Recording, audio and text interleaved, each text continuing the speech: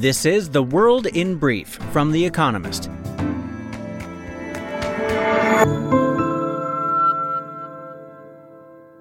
Our top stories.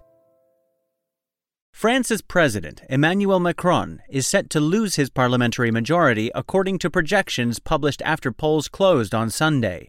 While his centrist alliance is still expected to win the election, it could lose dozens of seats in France's 577-seat National Assembly, making it harder for the recently re-elected president to push through reforms.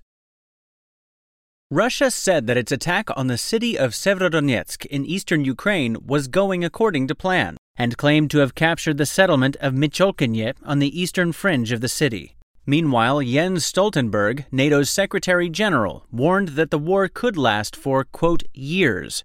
Volodymyr Zelensky, Ukraine's president, said his country, quote, will definitely win the war against Russia during a visit to the southern front line. China's e-commerce giant, JD.com, posted its lowest ever sales growth in one of the country's biggest shopping festivals, 618. Over the 18-day period on Sunday, sales rose by just 10.3%, compared with 27.7% during the equivalent period last year.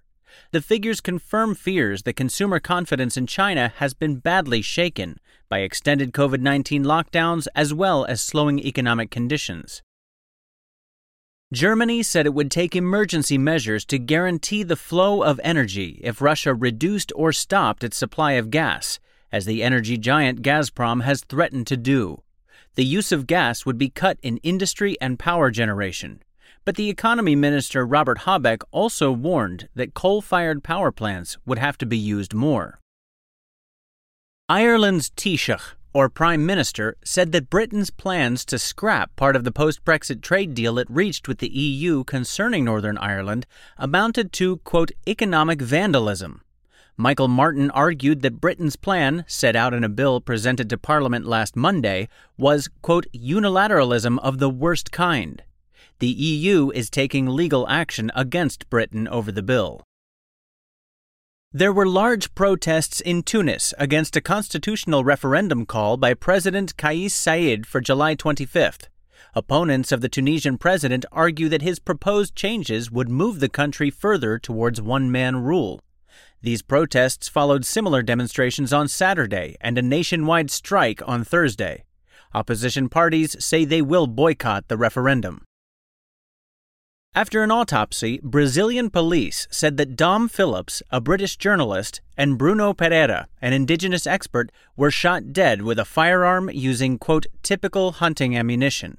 The pair had disappeared in the remote Javari Valley almost 2 weeks ago, and their bodies were found last Wednesday. 3 suspects have been arrested. And fact of the day, 13%. Manufacturing's share of GDP across the OECD club of mostly rich countries, an all-time low.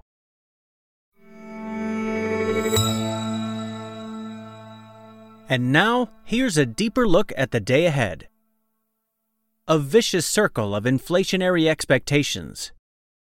Economists expect that the global surge in inflation will soon come to an end. The general public are not so sure.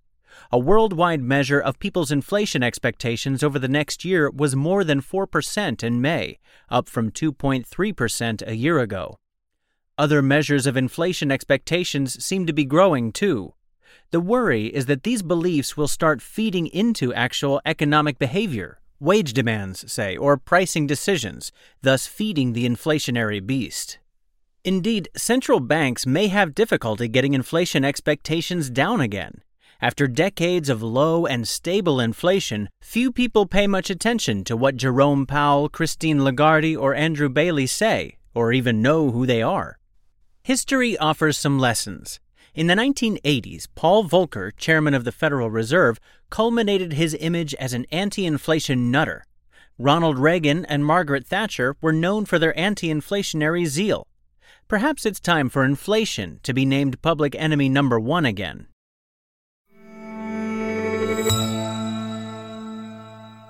China delves deeper into Africa. Signs that China is tentatively revising its cherished doctrine of non-interference can be seen in the Horn of Africa. On Monday, a peace conference kicks off in Addis Ababa, the capital of Ethiopia, organized by China after its appointment of a special envoy to the region, which is racked by ethnic, territorial, and resource-driven conflicts, including a war between Ethiopia's federal government and the rebellious region of Tigray. China has said very little about what it wants to achieve other than to tackle the challenges of, quote, security, development, and governance. Protecting its considerable economic investments in the region is probably its main concern, but China is unlikely to attempt to mediate directly in Ethiopia's civil war. Rebel groups are not invited. Eritrea, a major source of the region's instability, is unlikely to attend. In all, it is doubtful the conference will address the root causes of the Horn's instability.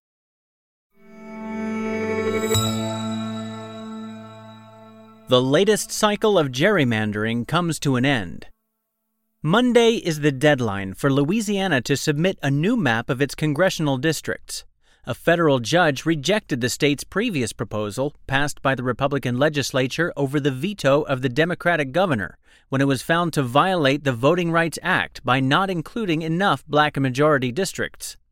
Louisiana is the only state left without a map for the midterm elections in November. Once approved, America's contentious redistricting cycle will finally end. After the decennial census in 2020, Democrats and Republicans competed to redraw congressional boundaries in their favor, a process known as gerrymandering. Courts attempted to block more egregious efforts, sometimes, as in Louisiana, to avoid the marginalization of racial minorities. In some states, like Ohio, Republicans simply ignored the courts.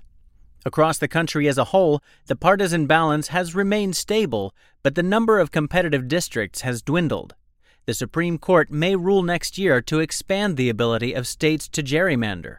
Voters look set to be stuck with still more extreme candidates.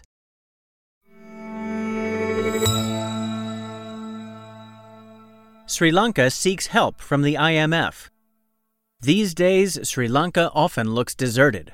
The most active people are officials scrambling to emergency meetings. Public transport has ground to a halt. From Monday, schools and state-run offices will be shut for 2 weeks. Fridays have been declared a public holiday in a bid to conserve fuel. With rolling blackouts and a lack of medicines, the country confronts a humanitarian crisis. Food prices have soared as farmers plow through an acute shortage of fertilizers. A delegation from the International Monetary Fund will visit Colombo, the capital, on Monday to discuss a rescue package. On May 22nd, Sri Lanka defaulted on its debt for the first time ever. High energy prices and the COVID-19 pandemic contributed to the worst economic crisis in 7 decades. But so too did the country's own economic mismanagement. Last week, the central bank governor admitted that the government could have gone to the IMF sooner. Better late than never.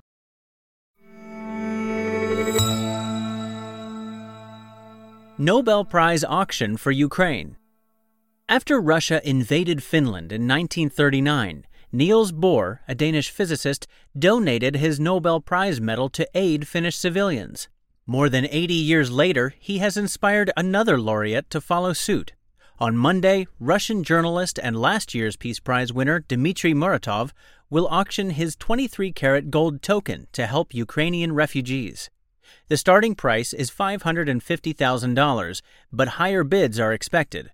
Another medal belonging to Francis Crick, a molecular biologist, fetched $2.3 million in 2013. Mr. Muratov has already done much to oppose his government. His independent newspaper, Novoya Gazeta, has for decades investigated corruption and human rights abuses in Russia. Founded on a small budget in 1993, the publication was boosted with the last Soviet president, Mikhail Gorbachev's, own Nobel Prize money. 6 of its journalists have been murdered since 2000. It kept going, until March, when it suspended operations as the Kremlin muffled media critical of its war.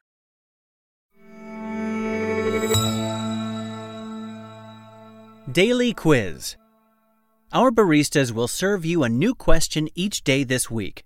On Friday, your challenge is to give us all 5 answers and, as important, tell us the connecting theme. Email your responses and include mention of your home city and country by 1700 hours BST on Friday to quizespresso@economist.com. We'll pick randomly from those with the right answers and crown one winner per continent on Saturday. Monday. Which performer in the Star Wars movies was the daughter of Debbie Reynolds, an actress and singer?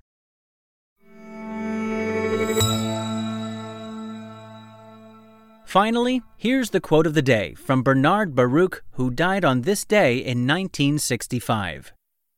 Vote for the man who promises least. He'll be the least disappointing. That's the World in Brief from The Economist, available 3 times every day of the week. You can also hear interviews and analysis from our journalists, including our current affairs podcast, The Intelligence, on your podcast app. And subscribers to The Economist have access to each week's full edition in audio. Just download the Economist app to start listening.